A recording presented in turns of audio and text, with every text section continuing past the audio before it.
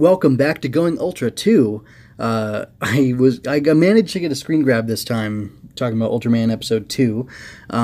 It's the first Ultraman versus Bemular, the first enemy. And I think that's pretty fun. To review quickly, I would say I'd give this episode a 4 out of 5. I'm 4.5 out of 5. How about that? It was really good. The tension was great. Oh, by the way, my cousin, who's a little bit into anime, he's into anime, saw Ultraman, the trailer on Netflix, and he was like, oh, that's really cool. And I told him, yeah, it is really cool. Or he thought it looked interesting, and I assured him that, yes, it is cool. And I've just watched the second episode this morning, and it's good. And I showed it to him. I showed him a clip of the fight in the stadium, and he thought it looked awesome. So, again, I will say, bringing it to America, airing it on Netflix, putting it in with English dub, all good things. I also noticed at the end credits while I was looking for stuff before recording that there's a Spanish dub, a French dub, all these different dubs, and I think it's really cool, all the dubs in the different languages. Yes, it could be translated into all the different languages, but how much more accessible is it to people if it is dubbed in their own language and they can hear it in their mother tongue? Anyway, I just thought it was really cool. The fight choreography, okay, one more thing. Tokusatsu Network, or the Tokusatsu Network, just put out a little thing that Tsuburaya, their Western, or I guess it's their official Western US, or YouTube channel, talked about the fact that the suit actors did mocap. And not only the suit actors did mocap, but all the actors did mocap for Ultraman, or for the show, and I thought that was a pretty cool detail. I think as a result of doing the mocap, the fidelity is there. Maybe that's why everybody's motions and movements were less anime and more realistic and felt so very grounded to me. That would make sense. Anyway, as I said a moment ago, probably the best thing for me about the animation, or the animation being mocap, is that the fight choreography was amazing. Not only did Shin Hayata get a great fight scene, but Shinjiro did too. The Shin versus the original Ultraman versus the first enemy, whose name I can't remember at the moment. No. Anyway, Burm something, right? Burmiel. Anyway, Berumal. Anyway, their fight was friggin' fantastic, and it went on for way longer than I thought it would. It'd be interesting to know in the third episode if Shin has been actively, keeping fit or what, in order to be able to handle this alien threat. And, gosh, yeah, that was a really good fight. I also really liked the struggle that Shinjiro went through, as his dad told him to escape, and there was a little bit of an exchange between them, like, Dad, how can this be? And oh, son, your powers you've been hiding all this time, it's time for you to use them and save yourself and whatnot.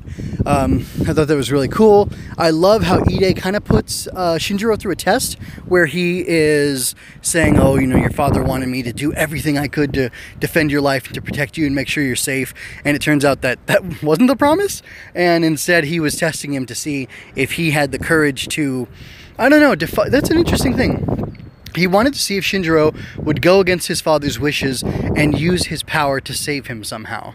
And Shinjiro passed a test because Ide said, oh, good, I'm glad you said that. That's exactly what I wanted to hear from you. Come on, check out this awesome suit we have for you. And with that, he gets the power and then he uses it. Something interesting to me, kind of on a thematic level, I would say, is that when Shinjiro gets down to the baseball field, or to the stadium field.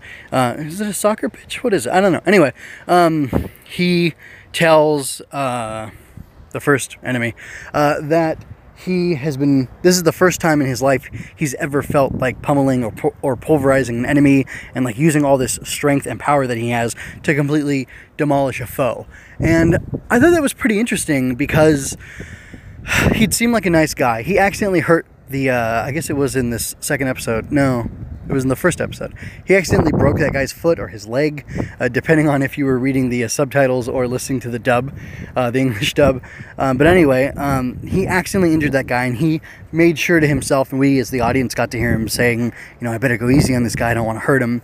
And gosh, then it's good. He's a good boy, TM, for not wanting to, have really hurt people in the past and for going easy on that creep.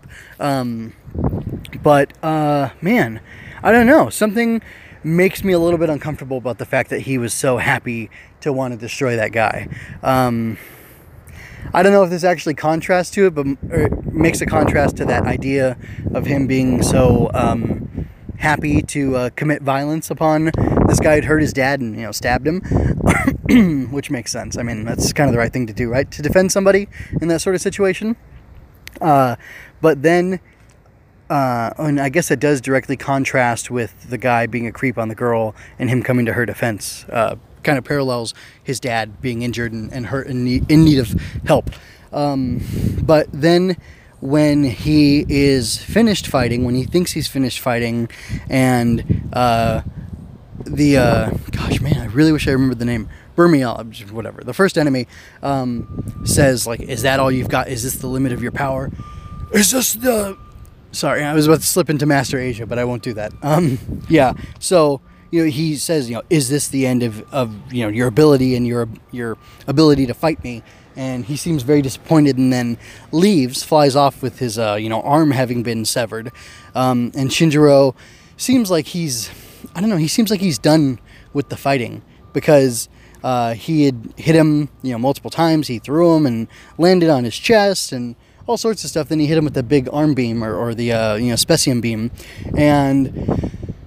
he says, is that enough? Is that done? Or how are you still going? That kind of thing. He expresses incredulity. And I don't know if that... Well, I don't know. I kind of read that incredulity as maybe... Or I think I read that less as incredulity at the fact that the guy was still alive. And more an exhaustion at the idea of having to continue fighting like he was. I don't know. I think I'm probably actually reading into that. Something that isn't there, not even in the subtext, but that's kind of what I'm keeping in mind for now. So I was really scared for Shin and Shinjiro too, that the elder Hayata had been killed and was dead. I was really impressed by the fact that he had the guy's hand all the way through his torso and yet lived.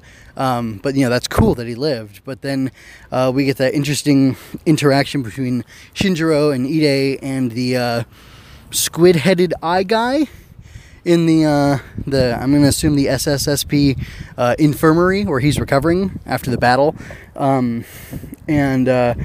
Again, that intrigued me. I'm pretty sure I've seen that guy before. There's a guy in... I'm going to say Kamen Rider Stronger that looks like that. He's got eyes all over the place. And I've seen that. But I also think I have seen this guy in a suit with a head similar to that and the big eye on it and stuff. And I think that's an interesting design. I think it carries off, or it is executed well in the animation specifically. I don't know how the live action version of it looks, but I thought this looked really good and just very alien and foreign and interesting. When they started that slow pan up and I saw his black gloves, I thought, oh, this is going to be an interesting character. And I thought the voice was really cool too. So,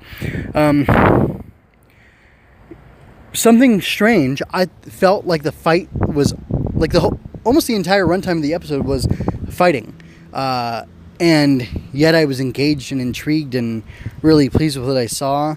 The first enemy was he blasted concrete and then he was jumping all over it and kind of using it tactically to dump it down onto Shinjiro, but then he uses his arm beams to cut through, and I don't know if he jumped off of one of them, but somehow he gained altitude and went up to fight him and stuff. So I don't know, just I think it's all really well done and really interesting. And this was originally a manga, I think from 2011, and I can see its roots in manga and its roots as an anime versus a tokusatsu because of how amazing the abilities are of the characters. Of course, it's rooted in tokusatsu because it's based off of an Ultraman property or the Ultraman property. But Anyway, I like the execution. I like how frenetic and energetic it is, and how in the animation they're not limited by the normal limitations of tokusatsu, which the normal limitations of tokusatsu do still sometimes give you, do often give you amazing visuals. It's just sometimes you can see the seams, and in animation there don't need to be any seams. So, yeah, that's all I have to say about Ultraman Episode 2. I'm ready for the third one. I'll be back tomorrow with another one. And yeah, that's, like I said, I'm excited about this. Good stuff.